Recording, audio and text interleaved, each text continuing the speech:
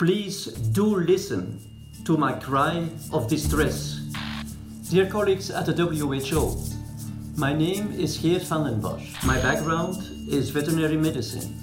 I'm a certified expert in microbiology and infectious diseases. I have a PhD in virology and I have a long-standing career in human vaccinology. I'm urging you to immediately open the scientific debate on how human interventions in the COVID-19 pandemic are currently driving viral immune escape. You've also been very clear about what to expect if things start to go the way that you are predicting, and we can already see a number of markers that are suggesting some very significant problems down the road. Hi there, my name is Rob Verkerk and welcome to Speaking Naturally, our new series of interviews that are all about encouraging, not stifling, debate in controversial areas of science, particularly as they relate to natural health, which is after all our remit. As you've probably gathered, our guest today is none other than Belgian vaccinologist Dr. Geert Vanden, whose controversial views on the risks posed by mass vaccination have lit up the internet over the last 10 days or so. I'll be asking Dr. Vanden what kind of reactions he's had to the publication of his views, both good and bad, what he sees that some of his colleagues perhaps don't. We'll be looking at what kinds of indicators might be available to see if Dr. Vanden views are becoming a reality, as worrisome as that might be, and we'll compare this SARS-CoV-2 outbreak with previous coronaviruses, namely SARS-1 and MERS. We'll even be looking at what defines a vaccine, given that the front-runner vaccines are like none that have preceded them. We'll finish on Dr. Vanden take-home, what he thinks governments and individuals should do, given what we now know. Dr. Vanden, welcome to Speaking Naturally. A real pleasure to have this opportunity to talk to you. This is all about discourse, and I know discourse is a difficult subject at the moment. There are different camps, different people in different silos with different views. It's extremely important now that we have open channels of discourse, and really this is what we're attempting to do. So welcome. Geert, perhaps you can just let us know what has happened since you have released this remarkable information that has gone, dare I say it, viral. Yeah, well, Rob, a lot of things have happened. On one hand side, there have been plenty of reactions, lots of support, also, of course, criticism.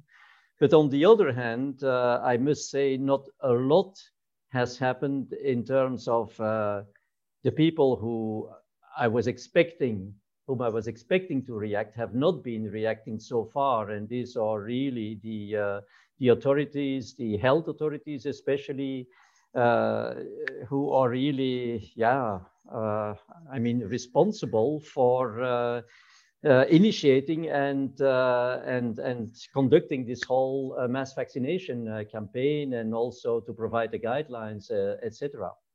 So that has been a little bit, I must say, disappointing, because in that way we don't get to this scientific debate, which I'm all the time calling for. But of course, that can take time. I know when we have dealt with difficult issues in relation to governments, they always take much longer to determine. They have scientists that often find it difficult to speak out, and I think later on in our discussion you might talk a little bit about that. But if we just take some of the rebuttals, obviously Lee Dryberg at dryberg.com has asked over the weekend if he can publish the article that I wrote about what you've been saying, and obviously he's also published comments from three pretty high-profile scientists, Dr. Byron Bridle, Canadian viral immunologist, Knut Witkowski, who you'll know as an epidemiologist, a scientist, a biostatistician, and of course Dr. Mike Yeadon, ex-VP and Chief Scientific Officer for Pfizer. Interestingly, they all agree with you on the problem of lockdowns. And that's quite a big statement for these three to be making, and yourself, that the primary non-pharmaceutical strategy that has been used is flawed. I think we're all aware of around about 30 studies now that show that lockdowns don't work.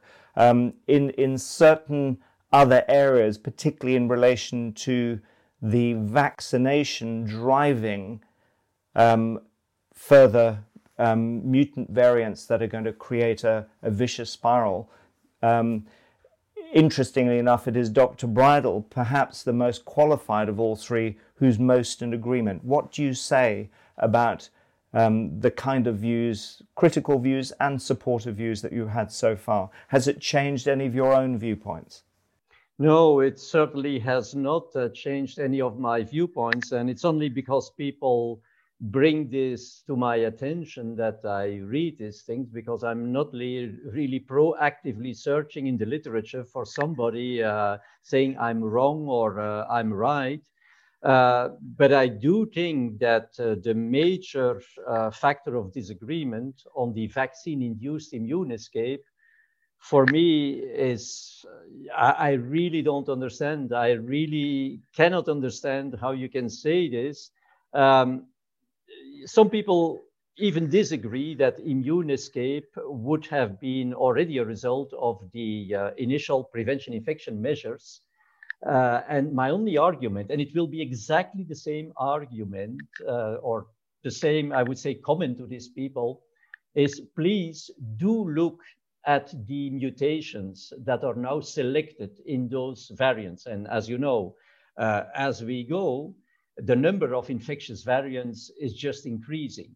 And as we have seen already end November, when these infectious strains popped up, before even the mass vaccination was implemented, we have seen that these mutations were converging more and more to the domains of the S protein that are responsible for enhanced infectiousness, for binding, for stronger binding to the receptor domain of the susceptible cell. So it cannot be that these mutations were simply at random, because otherwise they would not be converging all to similar domains within the S protein. That is one thing. So along the same lines of reasoning, I would say to these people, but it's not, in order for me to be proven wrong or right, but look now at what is going to happen with increased mass vaccination. These infectious variants, are they going to increase the selection of their mutations within even a more narrow domain of the spike protein, namely the receptor binding domain, which is in fact the domain that is most targeted by the antibodies that we are inducing through those vaccines? If this is happening, I mean, this is, I would say, the best criterion to really prove that the mutations that are now occurring in those new variants that we see, like, every second week we have new ones, that they are not selected or not chosen at random. Well, that's exactly the point. That's what drew such interest to me as an ecologist by original training. Looking at the evolutionary argument, I think is very interesting. And I'd love you now to just look at the issue of antimicrobial resistance. Anyone can argue that your views are speculative, because everyone's views, let's face it, are speculative, because we've never been here before, where we see a global pandemic with a single highly targeted solution being rolled out at this kind of scale. Is there anything we can learn about the highly specific targeted approach that we've used with antimicrobials and now generated a global health problem in itself through antimicrobial resistance? Is that same kind of evolutionary pressure applicable to vaccines? I know the literature would tend to say that we've never seen anything like it, but of course we've never tried to vaccinate so many people within such a short time. And again, talking to... Within a pandemic, yes. Talking to your critics, some of them will say, well, the fact that it's a pandemic doesn't make any difference. And in fact, if you could vaccinate all of them together in the shortest possible time, you'll probably get the best result. But I think what you are talking about is what happens when you have incomplete immunity as a result of your vaccination strategy. So what lessons, first of all, is the comparison applicable? We've got to learn from history. So what we've learned from AMR, antimicrobial resistance, can we apply this to what's happening now with the vaccine or not, and perhaps the reasons? Well, frankly speaking, I don't see the difference between both. And the reason I'm saying this, and we know, of course, and I will come back to this, that we know that viruses depend on living cells. They cannot autonomously replicate. They need a living cell to replicate it. But otherwise, we are dealing with highly mutable microorganisms that can rapidly insert mutations, select mutations. We are dealing with pressure on the microorganism. This is whether this is through an antibiotic, a drug, or an immune response. It could be also a chemotherapeutic or whatever. There is a pressure, but this pressure is not sufficient to, in fact, eradicate the virus or to eradicate the microorganism or the bacterium. And this is the example you were given. When you take your antibiotics not according to the prescription and you feel better after 2 or 3 days and you just stop it because you feel better, but you know that there is some remaining bacteria that can then, of course, cause a flare. So, but I think the thing which is on top very important is that if you have this suboptimal immune response, and I will come back to this because this is very, very important, and you still allow the pathogen to replicate, knowing that it has plenty of choice to select mutations to overcome the pressure that you were putting, then it is inevitable to think about mutants that could escape this pressure. Now, that in its own right is, I would say, not dramatic. But if you now passage this immune escape from one person to the other, that's exactly what you would do in a cell culture. If you would like to get this immune escapance well established, what you would do is you would inoculate your virus on living cells in the presence of suboptimal concentrations of antibodies. And then what you do is you take the supernatant and you will passage it on the same cell lines in similar conditions. So you repeat these stress conditions, this pressure, and that will enable, after multiple passages, for these immune escapants to establish themselves and to become dominant, frankly. So now we are doing the same when we have massive vaccination campaigns, and on top, highly infectious variants that, independent of vaccination, will also continue to infect people who will seroconvert, etc. We have plenty of people who are in that condition where the immune response is still not optimal, and they are infected by an immune escape variant that they will further propagate, proliferate. The next person who gets infected has a high likelihood of experiencing the same conditions of suboptimal immune pressure. Yeah, and of course, we are seeing now some of the variants in the UK and Israel becoming the dominant variants. And of course, I think that is accepted. What isn't necessarily accepted is that the mechanism driving that, it's interesting that the UK and Israel happen to be two countries with probably the highest vaccination rates. So you would argue that that is, if you like, emerging evidence that it is actually the vaccination that's driving the increased development of mutants. They're emerging from those places, but obviously not their transmission. They just happen to be more transmissible. Yeah, but where do they come from, Robert? I mean, has anybody an explanation where they come from? And I think if this is something which is generally accepted, that you may be driving immune escape variants if you allow the microorganism to replicate, a highly mutable microorganism, to replicate in the presence of suboptimal immune pressure. And then you have to consider, is there suboptimal immune pressure?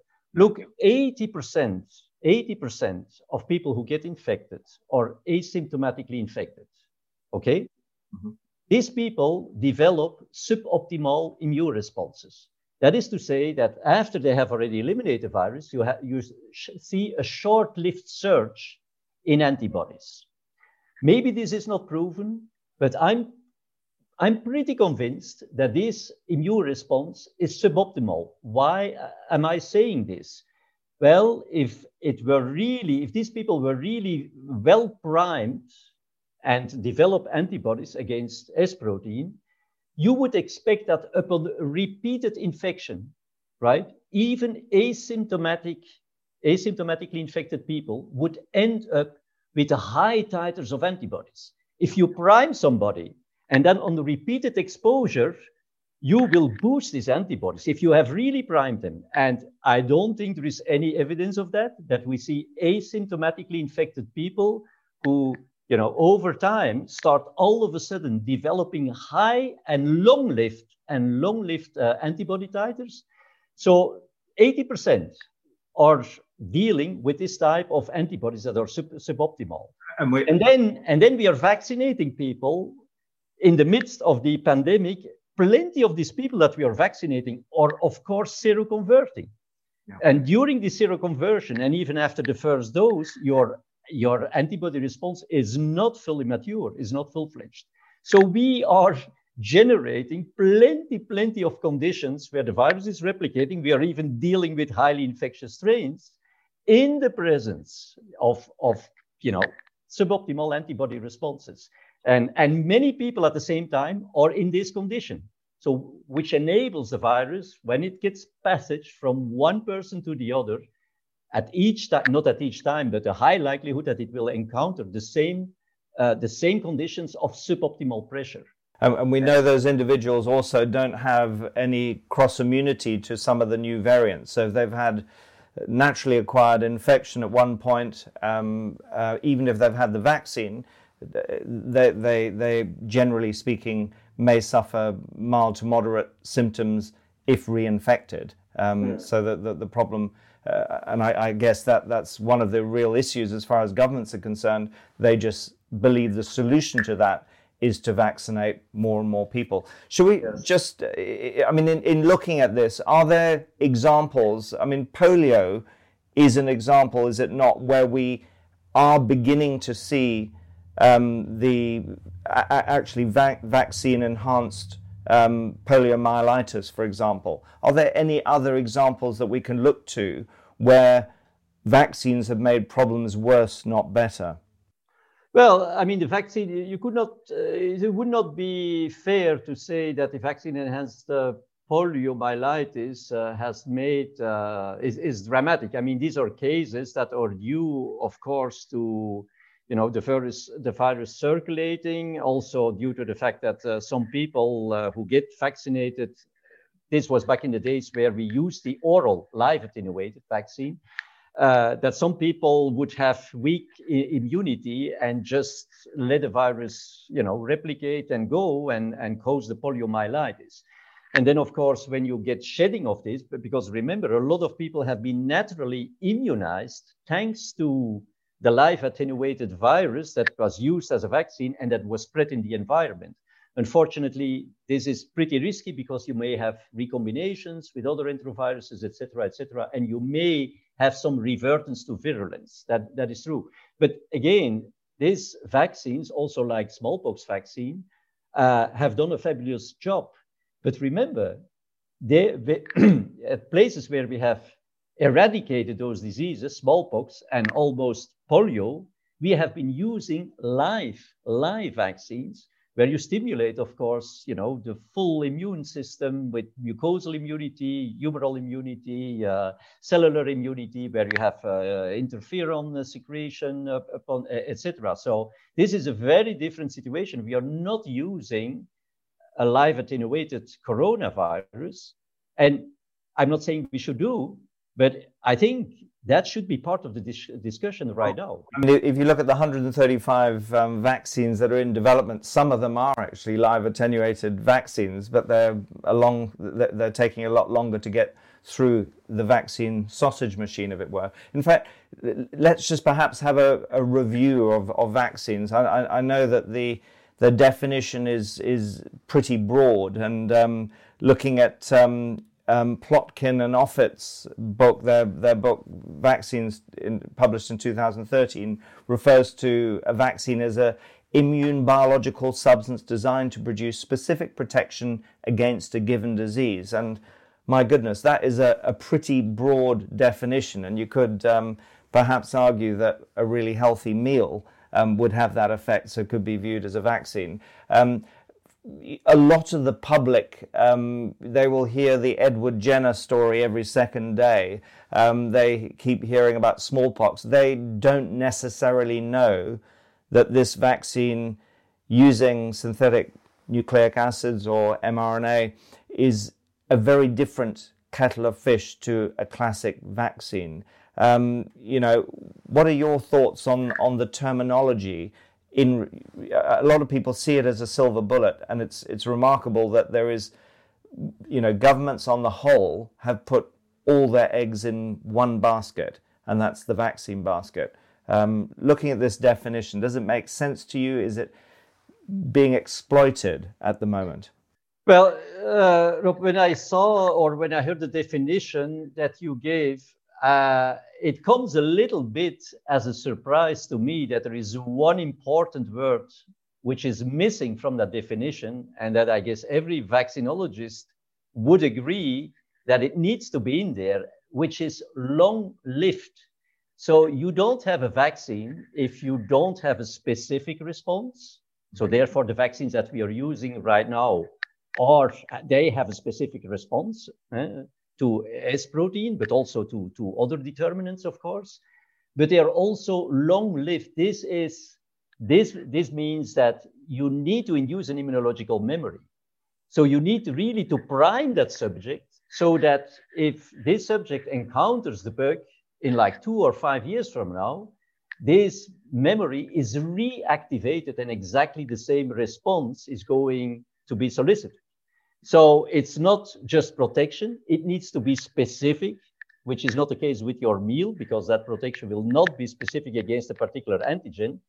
And it also needs to be long-lived. And that is referring to the immunological memory, which is not the case with your meal as well, because if you stop taking those meals, it's going to be finished, your protection. If you have very rapid antigenic drift, as you do, say, with flu viruses, we know that by the end of the season, because DNA viruses tend to mutate even more readily, to some extent, we know that last year's flu vaccine doesn't work this year, so they also have a bit of a problem. Well, isn't it funny that there everybody acknowledges this when the hemagglutinin, for example, or the neuraminidase changes, if there is changes, even we are not talking, you were talking about antigenic drift, we are not even talking about antigenic shift, which is much more dramatic. But even the drift, the mildest variation, can be sufficient for the antibodies not to bind optimally to the circulating strain. And hence, we find out that some people are not fully protected despite vaccination. And that is because of the antigenic drift, right? Yeah. And here we start out already with infectious variants that are not the same as the wild virus, as the original virus. And as I was saying, this we have seen already in November before mass vaccination. So we are starting with a vaccine that from the very beginning, we know already that the antibodies that will be induced will not optimally interact with the circulating variants. That is exactly the same story with the flu drift, right? Yeah. So we start already with something which is suboptimal, because if we talk about suboptimal, it's not just, of course, the level and the concentration of the antibodies. It's essentially how well do these antibodies match with the circulating variant. It's about the quality and the affinity of the antibody. So if you have something which looks different, an S protein that looks different from the S protein in the original strain, for sure, the affinity of your vaccinal antibodies towards this variant S is not going to be as good as it would be towards the S protein of the original, the wild type, say, which we have been using in the vaccine. So consensus is an interesting subject when you have so much uncertainty around, and from the outside we had pretty much felt that all you vaccinologists were of one mind, and of course clearly that isn't the case. Again, coming back to people like Stanley Plotkin, for example, paper he's written with Neil Halsey in late January in Clinical Infectious Diseases is saying exactly what the UK government were doing, which is going against the principle of what was determined in phase 3 clinical trials, that you would have a 3-week interval before the second booster vaccination, and basically saying you've got to target, if you have a limited number of vaccines available, target the maximum number of people with a single dose, so you delay further the time at which you try and achieve closer to full immunity. What do you say to that? I mean, can these guys be wrong with the science? Do you think that politics gets in the way of the science? Why do they have such a different view? And is there something, you mentioned that you're in touch with a number of your colleagues on this matter and they're fully in agreement with you. Is there a kind of split developing between these two camps? Yeah, well, I think, and of course, with all my respect for Stan Plotkin, he's really an icon in this field. I'm only compared to, he's the Empire State Building and I'm a small light like this. That's no discussion about this. But there is one thing that is not regularly addressed in vaccinology books and, I would say in vaccinology in general, and that is immune escape. I don't think that even in all the brilliant work that Stan and colleagues have published, there is like a chapter on vaccine-mediated or vaccine-induced immune escape, right? So, and that because they don't think it's important? Is that because they think it's unimportant? I think it's because we have not really been confronted with that phenomenon. Why am I saying this? Because most of the vaccines that we are developing, the vast majority, are typically, I call them prophylactic vaccines. This is to prevent an infection or a disease. And if you want to prevent something, you better get a vaccine before you get confronted, in fact, with the infection or the disease, and for several reasons. It's not a good thing if in the midst of infection, you get your vaccine, because you could be vaccinating during the incubation time, or you could be vaccinating somebody who is already becoming ill, so it's not having an effect. And so that is what we usually do with vaccines. And even when people say, because that is also a kind of criticism, you are wrong, because look, if we have an epidemic, for example, of measles, etc., we go in with this type of vaccines. That is, of course, a very different situation. In those situations, we are not really dealing with a pandemic. We do already have an endemic situation where we have some herd immunity, but all of a sudden there is a weakness in this herd immunity because kids got not regularly immunized, there was a disturbance in the vaccination program, or a new group immigrated in that country, or whatever. And then, of course, the virus is endemic, can make these people ill, and you get a kind of outbreak. But immediately, when this virus now spreads to the other folks, they have their immunological memory. So they reactivate their immune response immediately. And that is very, very different from what we are facing right now. So we are not used to this, because the type of vaccines we are manufacturing, are typically administered before we get exposed to the infection or during an outbreak, but this is on a background of herd immunity.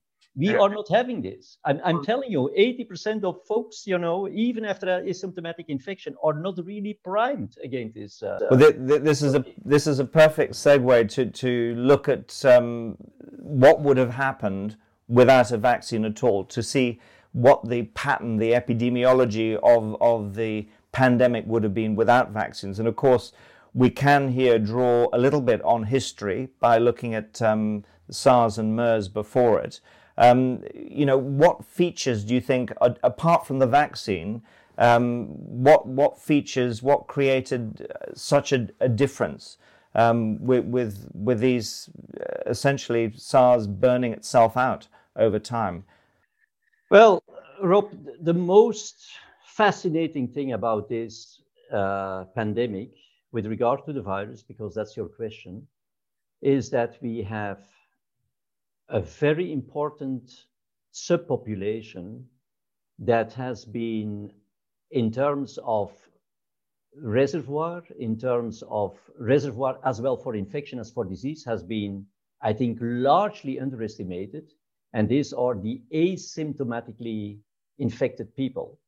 Typically, in contrast to SARS-1, SARS-2 can make people, can infect people without any symptoms. And they are shedding the virus. This is very different from SARS-1, for example, where the peak of shedding is reached after the onset of symptoms, even several days thereafter.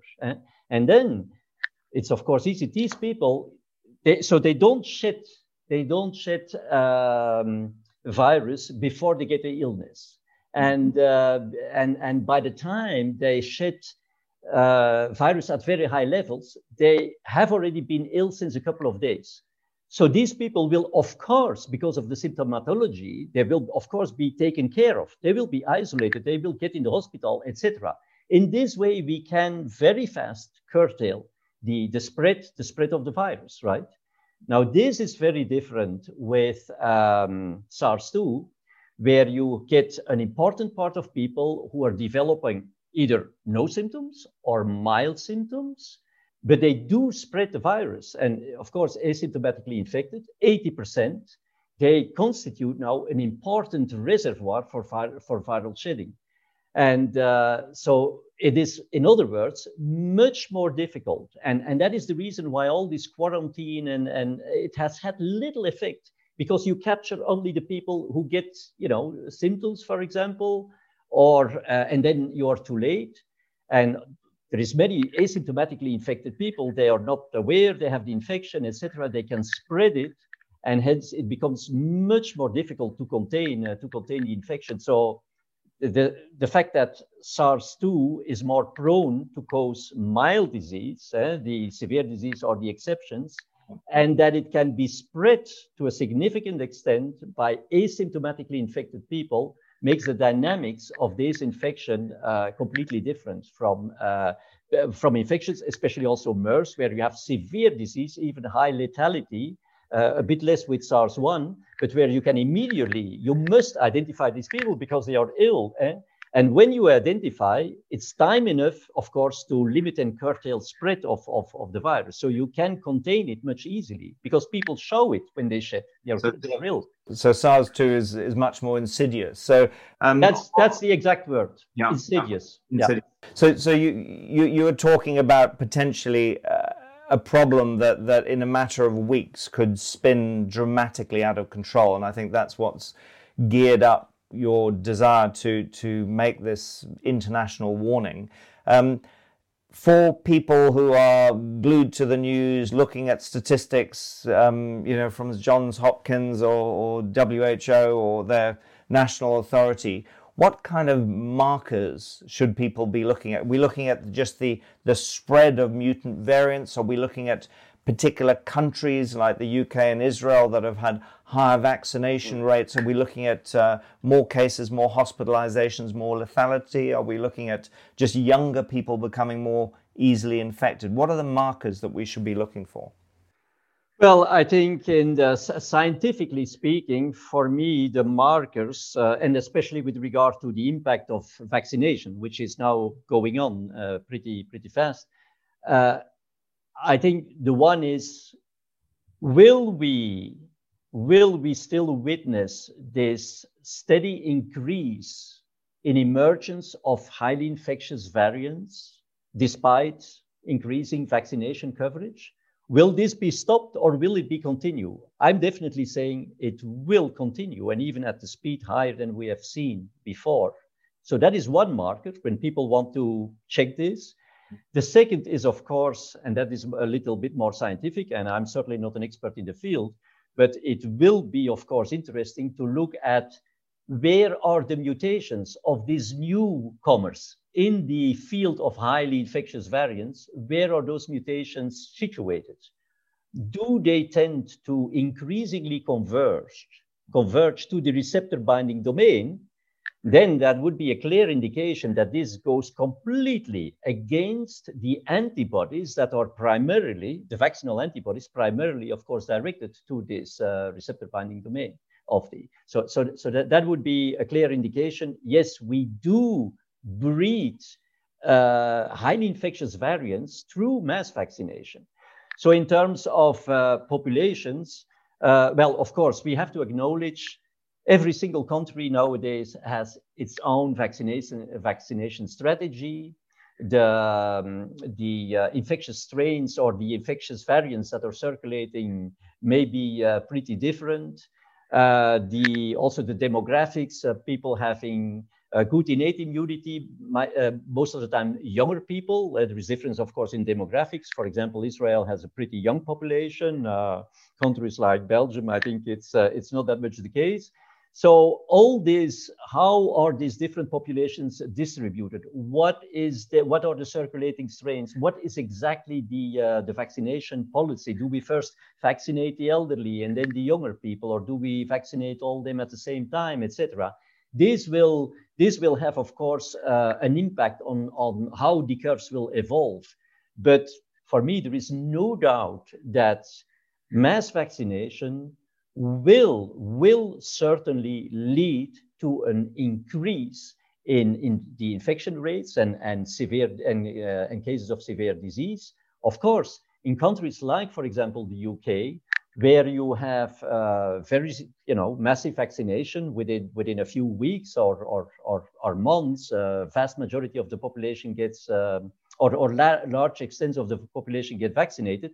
You get, of course, a steep decline first of the infection. And then is what I'm saying is happening. The virus gets a serious blow in the face, but it can survive. Immune escapants will need to establish themselves. And of course, it will take more time than in a situation where, like in Belgium, where vaccination rates are progressing more slowly, where we have at this point in time maybe 5% of the population that got the 2 shots. There we have seen the decline, not as steep as in the UK, of course. We have seen the plateau, and I guess it will be shorter than we will see in the UK. Well, as a matter of fact, we are already seeing a quite impressive incline in new cases in Belgium. So the steeper, the more massive, the more extensive, the more aggressively you're vaccinating, the more you will see a very steep decline. You will have a longer plateau because the virus needs to re-establish itself, those escape immune. But then the incline will be much steeper than what we will see, for example, in Belgium. So this being said, there's one element I want to add. Of course, this can be dramatically influenced by containment measures. If, of course, now you combine this with containment measures, in the extreme with lockdowns, then of course you will delay this. But it's not like we are going to have a lockdown of 6 weeks and everything will be fine and there we go again. And I can explain why this is. Well, yeah, I think that's to a degree what governments have been trying, and clearly it's been failing. And of course, if you have variants that are more capable of infecting young people asymptomatically, and then you couple that with, if you like, this third booster, the fact that the existing vaccines are, if you like, being reformatted to cope with the new variants. Using your selection argument, you're actually, both those processes are just driving the problem even further. Is that right? Of course. Well, first of all, this whole evolution, because I don't know whether you understand from what I'm saying that we are in fact in a kind of vicious circle, and it's even a snowball effect. So first of all, the variants are not going to wait till we have developed a new vaccine, right? I mean, the evolution of the new variants. Second, which vaccine are you going to develop? Because we are already dealing with 12 or 15 highly infectious variants. Which one are you going to pick? All the 15 of them? And then what worries me enormously is that one should not forget that if you vaccinate somebody like we have been doing right now, and they get in contact with a new variant, that you will automatically reactivate the previous antibodies. This is called in immunology antigenic sin. People can look up what that means. So that means we have primed the immune system. I was saying if we because the biggest catastrophe for me will happen when we start vaccinating our youngsters and the people who are in good health and have not been primed so far. I was telling you, this surge in antibodies is not a prime. So they have not been primed. Now we are going to prime them with the current vaccine, with this S protein of the original wild strain. When those guys will be then infected or exposed by any kind of variant, the antibodies that will be reactivated, antigenic sin, are those that were primed, right? But those antibodies, we know very well, are not very active or functional against the current variants, let alone that they will be functional against even variants that have even a higher level of infectivity, because they will be selecting, and that is certainly my hypothesis, they will be selecting mutations that are situated in an even more narrow domain, in the receptor binding domain, right? That's the convergence, yeah. So there won't be any kind of match, but we will be sitting on these useless antibodies, and that is my argument, that will still be able to bind. All this is proven, all this is in the literature, that antibodies can still bind to the S protein without having neutralizing capacity. And by binding, they can still outcompete our natural antibodies. And that is the problem. And that is the problem, frankly. So, look, fascinating. From the point of view of shedding, we'll see increasingly society trying to get back to normal. So the issue of people being exposed to mutant variants becomes a problem. The general sense that most people are educated around is that if you are vaccinated, you are protected, and you won't transmit either not at all or only slightly. Is it possible that actually people who are vaccinated will be shedding potentially mutant viruses? When we look at this idea of shedding and we're looking at partially vaccinated population, who poses a risk to who from a shedding point of view? Well, I think, Rob, that is no longer a question anymore. I mean, there is sufficient proof, and you have heard about all these elderly homes, etc., where all of a sudden a variant comes in, and within 48 hours, everybody is infected, right? And there's also publications, and of course, I was just saying, the more the variant will differ in the regard of its S constellation from the S constellation in the vaccine, the less well these vaccinal antibodies will recognize the variant, and they may still be able at this point in time to protect against the disease, but they're no longer protective against the shedding. And I'm not saying, some people say, well, they shed less, etc., and I fully agree. It is well possible that the shedding is diminished, but still. Remember, what is the biggest problem of SARS-2? I'm convinced of this. The asymptomatic carriers. Because 80% of the people spread the virus. They are not aware whatsoever. Do they spread in high quantities or during a prolonged period of time? No, this is short-lived. But these are the dangerous folks. I mean, this is the insidious part of the infection. Now, what we are doing with the vaccination is we are turning people into asymptomatic carriers, right? And we are just saying, well, that is the problem of SARS-1. And we are just saying, well, I mean, if we cannot prevent, in fact, the infection in those people or the spread, then, I mean, asymptomatic carriers are clearly a problem. So that is exactly the opposite of what we want to reach with these vaccines. We want to have herd immunity. So that is to say, we vaccinate as many people as we can, for example, 60, 70%. And because these people are going to shed less, we will automatically protect the people who are not immunized, not naturally infected, or have not gotten the vaccine. I mean, it's exactly the opposite what we are doing. We are turning these folks into asymptomatic spreaders. That is not going to protect those who are not immunized. Mm-hmm. I mean, if you encounter somebody who has been vaccinated, why do we tell these people, by the way, it's not because you're not vaccinated that you shouldn't be wearing masks, etc. Yeah. I mean, come on. It's because we know you're shedding, right? Yeah. So. No, and obviously coming back to the third shot idea, which is obviously the key strategy that's being used to deal with variants, you will say this is akin to chasing your tail, because first of all, you've got to determine which vaccines you're going to develop, and we will carry on seeing more and more mutants, and you'll be facing a situation that's not that different from influenza, where you're just creating new vaccines every year, hoping that most of it happens during the winter months, and we get a bit of a break in the summer, and then we have.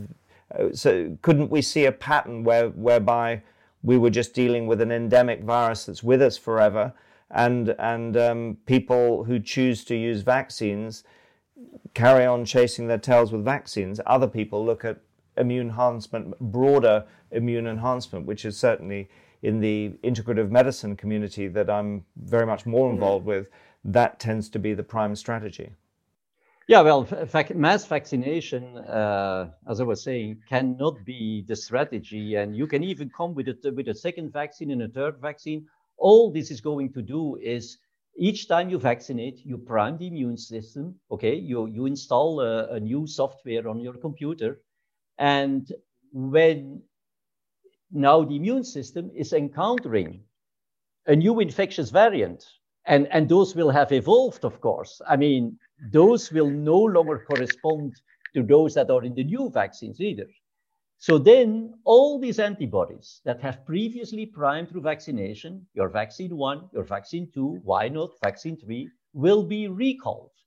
Mass of antibodies not being really functional because the variants have in the meantime evolved, but all capable of binding to S protein and have massive suppression of the innate immunity, which is, for me, it's a disaster. That's why I'm saying, when does this impact becomes very, very obvious? It will become very obvious when you vaccinate, especially people who do have a very good innate immunity, right? If you do this with people... Can you cover off then this idea of suppression of the innate immunity? A lot of people will say the innate immunity is somewhat independent. It's occurring around the mucosal surfaces of the airways, and the adaptive immune system is separate. It builds up. So this idea of suppressing it, where is that coming from scientifically? Well, there is scientific papers, and they are posted on the website, that clearly show that antigen-specific antibodies bind much stronger to the specific antigen than do, for example, natural antibodies to the whole body, well, the body of the virus or the microorganism. So that is to say, if you have a microorganism and you have a specific antigen that you want to target, for example, through a vaccine, then the antibodies you will be eliciting to this specific motif on this microorganism will always bind with much more affinity to this motif than that the natural antibodies will do. The natural antibodies, they don't recognize specific motifs. They recognize the microorganism as a whole. This is because their binding is based on a completely different concept. It's we call this it's also used in English, ensemble, from the French ensemble. It recognizes the entire particle through multivalent interactions. Multivalent with several different motifs is a kind of binding that is completely different. Now, it has been clearly shown, documented in the literature, that the affinity of the natural antibodies for a specific motif versus the affinity of antigen-specific antibodies for a specific motif is about 100 or 1,000 times less than so of the natural antibodies versus the antigen-specific antibodies. And this is all by measuring dissociation constants and this type of things. But if we look say at the effects of natural killer cells that you spent the last 10 years or so working with, but other elements of the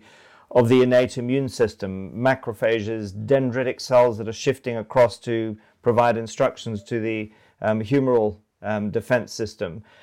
How does that change, say, how an NK cell is going to go about its non-specific response to a cell that is infected with SARS-2 viral particles? Well, the NK cells, they basically recognize exactly what I was saying, a little bit similar to the IgMs, the natural antibodies. They recognize patterns. They recognize, patterns that could be self-mimicking. Could have some mimicry with self proteins. You can imagine if you have a cell that starts to degenerate, for example, or is pathologically altered due, for example, to cancer or something, some self proteins start to degenerate or show alterations. It's the task of NK cells to eliminate those cells. Now, some pathogens have been so smart as to incorporate self-mimicking motifs that at the early stage of infection will be presented on the surface of those cells. And NK cells recognize those patterns. They do not recognize a specific antigen. And that is also, IgM recognizes those and can capture free-floating virus. And those complexes can be internalized into antigen-presenting cells. And then people tell me, yeah, but they should be presented on MHC class 1, etc. I have gotten a lot of criticism. I will respond to those and show them how infection of, for example, or internalization of coronavirus into antigen-presenting cells can lead to presentation of these motifs on the surface of the dendritic cell. And hence, NK cells that are stimulated by this recognition will recognize similar patterns that are expressed on susceptible epithelial cells of the upper respiratory tract as soon as they get infected. So it's very, very fast, but it only occurs, of course, after the infection. So what we need to do is to prepare NK cells in a way that prior to infection, they can already, regardless of the natural antibodies, they can already recognize these patterns. Yeah. Because now they can only recognize provided you have the natural antibodies. But older people and vulnerable people don't have them. Yeah. Well, so they don't come to the NK pathway, right? We'll get on to that in a minute. And of course, being healthy is, of course, a critical part of that whole equation. And it's perhaps the very reason that SARS-2 is really creating most of the problem in people whose immune system is dysfunctional one way or another. You speak with great confidence of your views, your hypotheses, partially having talked with you because you know that there are some very eminent immunologists and vaccinologists who agree with you, who can't necessarily be named for political reasons. And this comes to the question of trust. At the moment, your views are conflicting with pretty much every major health authority. You are a whistleblower, if you like, providing with some justification a view that we're in the midst of essentially what is a doomsday scenario. From the public's point of view, where are we in terms of this idea of scientific trust? Why are there so many views out there? Have you had kind of direct experience of situations that give you reason to believe that that we shouldn't trust what's been out there? And I'll just sort of preempt that by, when you and I had a conversation a couple of days ago, we discovered we were both involved one way or another in the Ebola problem. And I was working with the Sierra Leone Ministry of Health on nutrition programs for Ebola patients, which were looking very promising 2 weeks into a trial where we were providing very high quality nutrition to patients who were unable to eat the diets that they were given through the World Food Programme. And they were just lacking resources for their immune systems to function. The minute that the vaccine became available, those programs were turned off. The vaccine became the sole part of the solution. You were involved in those programs, and I believe things were somewhat mysterious or complex or manipulated, if you like, from your perspective. So just coming back to this issue of trust, where are we at? Well, Rob, as you know, I'm a very spontaneous guy, sometimes too spontaneous. So, I'm not going. It's certainly not a matter of saying these people are not trustworthy, etc. I think, first of all, at this point in time, the only thing we should trust is the science. That is key. And I don't think, not at all, that anybody is having bad intentions or whatever. But as a matter of fact, for the first time in the history of mankind, literally, we are encountering a situation like this, where we are facing a pandemic and where for the first time we have massive human intervention, all with very good intention. I mean, of course, if the virus is spreading, wouldn't you tell people stay at home and stay away from the virus? And if there is a possibility to have a vaccine, where we have had so many successes, brilliant successes with vaccines, wouldn't you tell people, for God's sake, take the vaccine, and as soon as we can all get vaccinated and have herd immunity, the virus will be wiped out, or at least we will have herd immunity and control the virus. I mean, this is all very logical. I think it's really the complexity of the situation, the complexity, the interactions between the virus, the immune system in the midst, of a pandemic where we have, very quick spread of the virus, where we have populations that are vulnerable versus others that are not vulnerable, where we have never, ever even thought about what could be the possible consequences of intervening with massive infection prevention measures at a global scale. So the complexity is huge. Now, what I do think, and I come back to your question about trust and so on. So I can very well understand that with the best intentions, we have not done a very thorough homework. And I think there is now increasing awareness that these things may not have the happy end that we thought it would have in terms of the combination of those human interventions. And that is where I'm having a problem, that people don't stand up and say, okay, regardless of my affiliation, etc., we must do something about this. I'm not even asking people, it's not about people being wrong or right. It's not about me being wrong or right. It's about having the scientific discussion and about considering the complexity, because all people now agree, all scientists agree that this is has become a very complex phenomenon, especially now with those increasing number of highly infectious variants, where we start vaccinating. In some countries, there seems to be a success. Okay, wait and see. In other countries, despite huge vaccination campaigns, the rates of infectivity and of course disease, etc., are still increasing.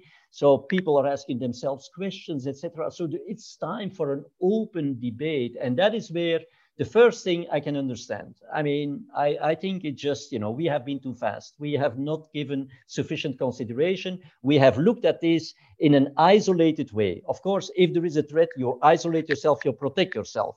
If there is a disease, you take a prophylactic vaccine if you can. And we have been looking at this in an isolated way, but this is it's a very complex picture, and we need to put things in context, and we have not been doing this. Governments, of course, are saying all the time, we're only following the science. And of course, if we were to follow the science, then let's look at lockdowns. And I think we have a significant group of scientists around the world who's saying, look, consistently, around about 30 trials showing or studies showing that lockdowns do not meet the intended objectives. We're seeing perhaps the same pattern beginning to emerge now with vaccines. So in many respects, it throws a very big question mark over what we consider to be science. Whose science? Is science now largely bought? Is it something, some of the key vaccinologists you're talking to cannot speak out. And of course, we've seen a degree of censorship that is unprecedented, so that people like yourself should be able to open the front door of the WHO and walk in and have a scientific discussion. That can't happen, which is one of the reasons you and I are talking together now, because we need to communicate the information to have better discourse. So politics is one of the factors. What about silos? The fact that we've got epidemiologists and immunologists and medical doctors who've been vaccinating for years, not necessarily looking at the wider science. Is that one of the problems? What's very interesting from my perspective is, as a vaccinologist, you seem to be standing back from the situation, possibly something that's also happened in your own career, because you've been looking at adaptive and latterly more on the innate side, and then you're looking also at evolutionary arguments. But is this perhaps a problem of technocracy, where science has become so specialized that each of the individual silos are working independently from one another? Yeah, exactly, Rob. Exactly. I mean, one of the big problems we are having right now in especially this type of discipline is no longer seeing the forest for the trees, right? And everybody is indeed very much specialized. Look, I mean, very openly, and it's not about me. I'm not a top virologist. I'm not a top immunologist. I'm not even a top vaccinologist. But I do have some good knowledge of all these three fields. And basically, I'm repeating this. My only merit, if I may say, is to put pieces of the puzzle together. First of all, to identify the problem. I've been identifying the problem as, the emergence of these highly infectious strains all of a sudden. I thought, well, this is unprecedented. Why do they do this? So first of all, you got to be ready to see what is really, I'm a problem solver. I'm not a publication, right? I'm a problem solver. So you identify the problem, and then you tap into all these different disciplines that you're familiar with, and you can take a deep dive in some, details if you think they are relevant to solving the problem. And that is a completely different way of tackling a problem than, writing publications and being focused on one single aspect. And I'm the first to say publications are incredibly important, right? Because that is where we draw important information from. But it's not finished with the publication. There is no single publication, I think, that so far has solved a global problem, a problem like this one, a global problem.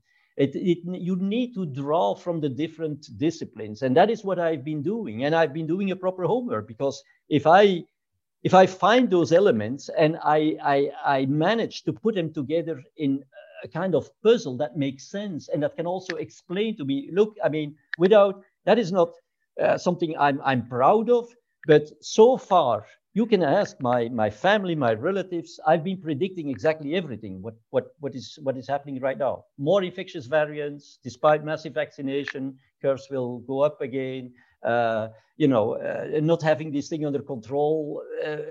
So it's really about also the willingness. You say, okay, we need to solve this. This is so important. This it concerns humanity. So you cannot give up. You cannot give up. You know, it's complex. It's different disciplines. You have to draw from all these disciplines. You have to understand the problem very well, and you have literally to say, well, it cannot be that we cannot solve it. And I think we can solve it. So for me, it's not a doom scenario. Yes, it would if we don't intervene, because now we have no choice anymore. Could have been a debate. Should we have let the pandemic run its natural course? There can be a debate, of course, because 90% without severe symptoms, and then people severe symptoms. But if we early intervene, we can rescue a lot of them. But now this debate doesn't make sense anymore. We must intervene. We can't go back. So look, I want to finish by two key questions. One is, if you could open the door to the Belgian government or the ECDC or the Israeli government, the British government, any government, any health authority, what would you say to them to do now? This is not about going back on what's been done, but from now moving forward. And I want to look at that, and then secondarily, from the individual's point of view, what should people do? So let's start by looking at what could health authorities do now? Well, I think first of all, what we should really consider is, first of all, stopping vaccination is the question I'm really asking. No. That I'm extremely serious about. It's extremely serious, and my viewpoint has not changed whatsoever. Is please stop immediately this mass vaccination campaign. The second is, just based on the science that I think makes a lot of sense, is okay. We know our young and healthy people, could even be people 75 years old in perfect health, they do have good innate immunity. That has been clearly proven during the first wave. We haven't seen any kids or youngsters or even people in good health, elderly people, doing exercise and not having overweight, not having underlying diseases. These people didn't get ill. So this is clearly, and there's more evidence of this, that is thanks to their innate immunity. So innate immunity is unbelievable, precious. It is so precious. We need to conserve this. My point is, because that is the only way I can explain why people who are protected during the first wave don't develop symptoms, all of a sudden during the second wave become ill. What we are seeing right now in our hospitals are younger people. And I thought they were protected in the first. So why all of a sudden do they become vulnerable? The only explanation for me that makes sense is the competition with the antigen-specific antibodies, the surge they have, the short-lived surge. Yeah. But if during that period they become infected, reinfected, their innate immunity is suppressed, and that likelihood that happens increases when you have an increasing amount of highly infectious strains that are circulating. So if that is really true, which I think it is, then in order to preserve this precious innate immunity that, by the way, is functional against all the variants, even if we have still 250 other variants coming up, it's functional against all coronavirus. If we want to preserve this, we need to avoid suppression of that innate immunity by antigen-specific antibodies. And this is the short-lived surge I'm talking about. So I'm advocating for, I know it's available in the US. It's I don't think there is any available or reliable test in Europe, a serodiagnostic finger prick test, where people, could simply monitor whether they have antibodies. Of course, there shouldn't be any false negative results. But if they have antibodies, they know after 4 to 6 weeks, these antibodies will disappear. In the literature, they say no single antibody detectable after 8 weeks. But it could well be that already after 4 weeks, the concentration is not strong enough anymore to really outcompete the natural antibodies. So in that way, being negative, these people can go out. They have their full-fledged innate immunity, and by going out, they can train this immunity. Because remember, innate immunity has no immunological memory. It needs to be trained, and they can train it. So this would free up all our youngsters and all people in good health who could monitor themselves. I'm not saying this is a recommendation. I'm saying I really think it's worthwhile investigating into this. I think it's very important. The third thing that goes with this is, for God's sake, this is a unique opportunity for governments and political leaders to call up to their people to take good care of their health, of their lifestyle. Please, guys, avoid abuse of alcohol, tobacco, drugs, etc. Drink a beer, but always moderate. Says a Belgian. Yeah. So same healthy food, exercise. I told you I would love to see the statistics of people who got COVID disease and who did regular exercise and had no overweight, for example. These are only two criteria. There is many more, and we know there is publications about this. They're also on the website. The correlation between good health and innate immunity. There is a very strong correlation. So this was the third thing. The fourth thing is need, of course, to protect the people who can no longer rely on this innate immunity, especially given the fact that we have an increasing amount of new variants, of course. And these are the people, I think it's sad to say, but who have been naturally infected and have the specific antibodies, but also more and more people who got vaccinated. We need to protect these people. That is absolutely important, because we see already right now that antibodies are less and less functional against those new variants.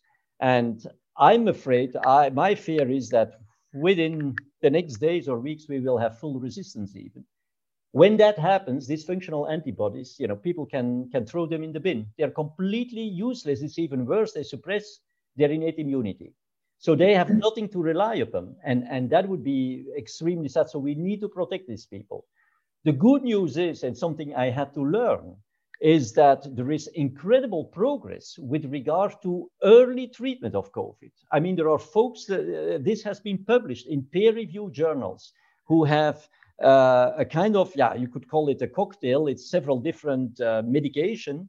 All of them are approved, safe, etc., that people can take and that have been proven to reduce hospitalization and severe disease by 85%. Can you imagine?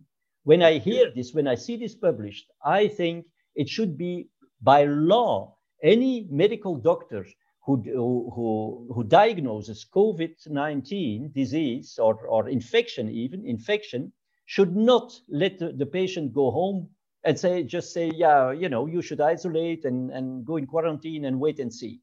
These people, it should be law that these people are automatically provided with a first aid package. I think you're talking here of the Frontline COVID-19 Critical Care Alliance. And of course, what's fascinating, we talked about the politics behind it.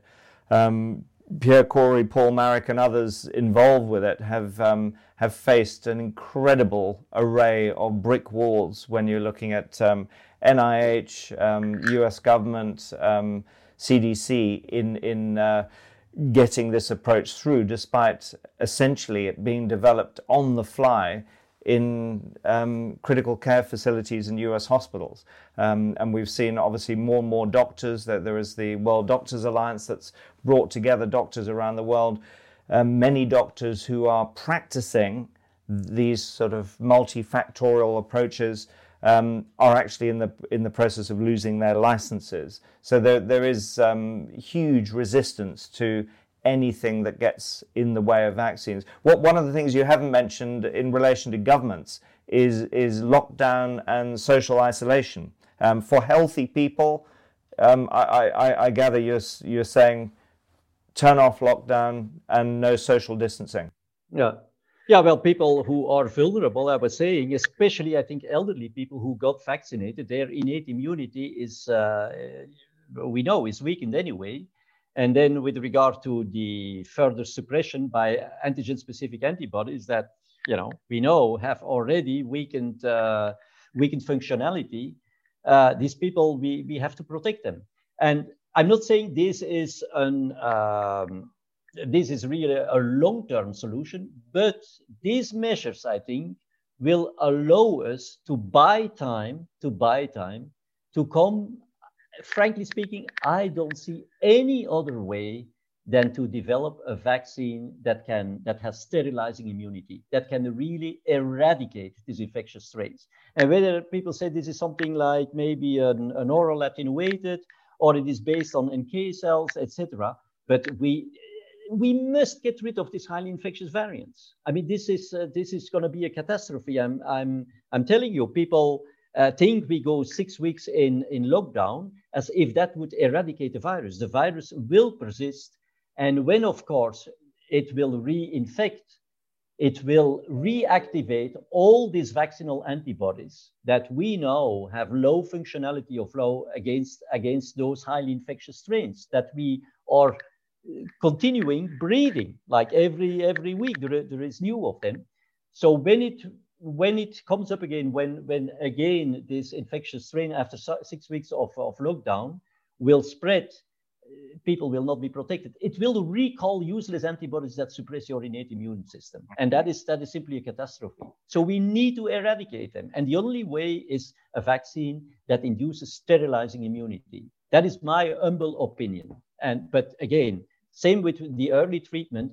When there is no scientific debate and no consolidation, people do, what is at their best knowledge, or they try to find solutions themselves because there is so little guidance. And then, of course, it gets out of control.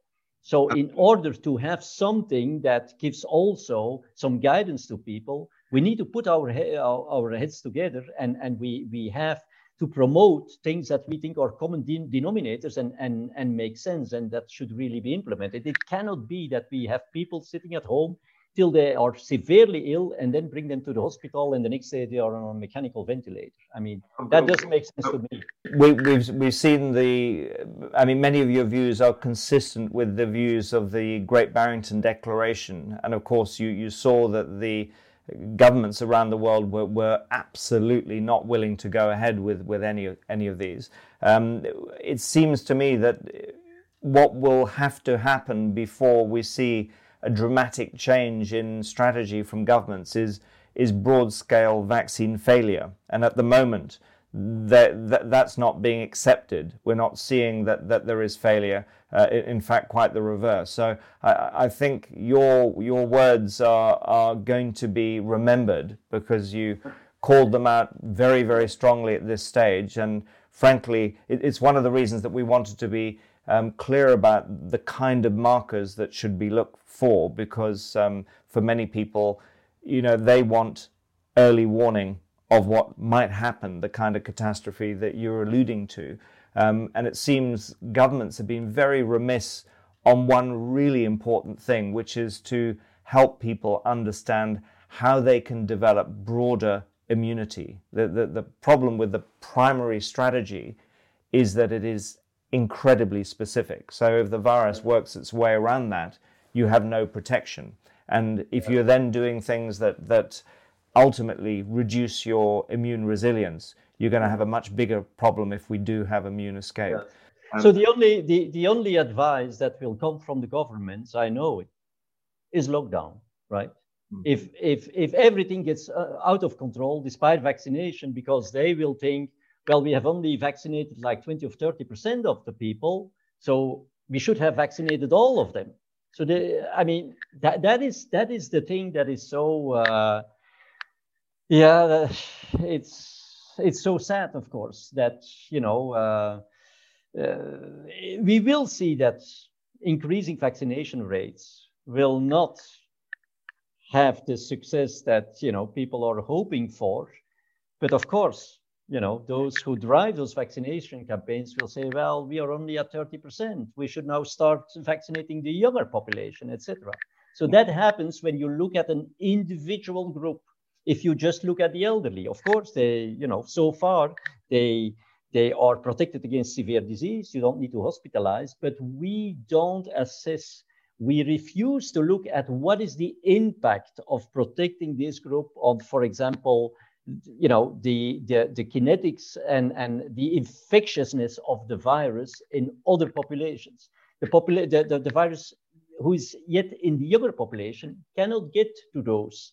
It cannot make these people ill, which is the most profitable situation for the virus, is to make people ill, because then virus is shed for a long time in a high concentration. So the virus has no choice when it wants to continue to persist and propagate than to increase its infectiousness in the younger population. So if you look just short term, because now the elderly are protected, I don't know what's going to happen with these vaccinated people in a few months from now, when even more infectious strains are going to they're going to be exposed to those strains. Well, the protection against disease will still hold. I don't know, but my fear is it may not, right? And so looking short term and only at one segment of the population is completely wrong, because we simply extrapolate and say, well, this is the right thing to do for the elderly, so we are now going to do this for the young people as well. Whereas there is absolutely no scientific evidence. What we are doing, this mass vaccination campaign at this scale, and there is, without knowing very well the pathogenesis of the virus, I've seen very, very little consideration of these intricacies and this interrelationship between the immune system, the host immune system, and the virus within a pandemic. We have never encountered it, so there is no evidence, but nevertheless, we are implementing massive campaigns, and that is what worries me enormously. And of course, if you want to avoid the catastrophe, so to say, you do lockdown. But as I was saying, it's not going to solve the problem. No, it's not going to solve the problem. Well, I think you've also raised a very interesting question, which is that if you look at the resource that's being expended on antigen monitoring, whether it's through PCR testing or lateral flow tests, you're essentially suggesting that if there was a switch to monitoring antibody status, that would give us a clear instruction of who could do what when. Well, so far, what has been the problem? This is a suggestion. I'm extremely concerned about myself, my family, my friends, etc. So we need to torture our brain and to see how we get out of this. So it's only a suggestion, but as a matter of fact, initially these tests have been developed because people were hoping, based on my antibody titer, I will see whether I am protected or not. Now, it's very clear that the level of your antibody titers, antigen-specific antibody titers, is not correlated. It's not like there is a threshold and you're above the threshold, you're protected. So that is a little bit the reason why these tests have not been further developed. Some of them seem to be pretty much okay, but I've not checked, how reliable they are. But here the purpose is very different. The purpose is simply, do I have antibodies? Do I have antibodies? Because then I'm at risk of having my natural antibodies outcompeted. Maybe not as long as they are detectable, but I think it's worthwhile investigating, because if we can preserve the innate immunity in our youngsters and healthy people and get them exposed again so that they can train it, I mean, they are protected against all variants, against all coronavirus. I mean, this is so precious. It's basically the only thing that remains when we lose all the rest. Yeah, we'll finish off very shortly, but you mentioned the idea of training and the innate immune system, and I know you've got some specific views on this. Most immunologists would say, well, the innate immune system is innate, it's just the way it is. Yes, it's affected by the resources that you have available, your general state of health, how old you are, and it is the adaptive immune system that develops over time that is trained. You are also suggesting that the innate immune system can be better trained to deal with pathogens like SARS-CoV-2. It can better be trained to, I hate to use the word specific because that would be, a contradiction, but it can be better trained towards coronavirus. Yeah. So, I mean, all this is in the literature. If you got a common cold, for example, it seems like you are protected against COVID only for a short time. And I'm not saying it's all the people, but there is a correlation. Having previous infection with a common cold and then being exposed to COVID, there is evidence, there is literature about this, that you may enjoy short-term protection against COVID-19. So all these things, this is a corona-specific training, right? And that is what I'm alluding to, right? So, don't be afraid if your innate immune system is okay. You will just. And I think the one thing we can all agree on is that staying healthy, being replete with the right nutrients that your innate and adaptive immune systems need is a no-brainer. And it is to some extent pretty disappointing, but also predictable that we've heard almost no guidance from a sort of public health messaging point of view. The authorities have been derelict in their duties in managing public health in that manner. So, well, Geert, it's been absolutely fascinating talking with you. I think you've laid out many of your arguments very concisely. There are going to be many who agree. There are going to be many who disagree. I think the most important thing now is to have discourse. You've also been very clear about what to expect if things start to go the way that you are predicting. And we can already see a number of markers that are suggesting some very significant problems down the road. So I want to thank you. Obviously, we'd love to talk to you again as things unfold. It really is quite something to have someone at your stage of your career standing up and speaking to good science.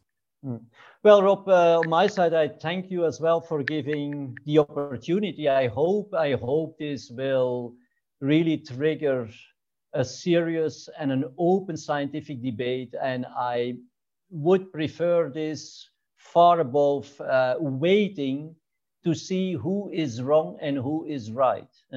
Are the curves going to go up despite fact? No, I mean, we have so much science available. We just need to challenge each other and have that debate so that we can, to some extent, try to anticipate and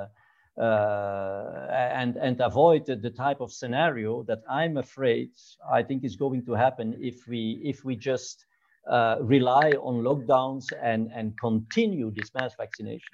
So thank you very much. I appreciate it. Thank you so much, Geert.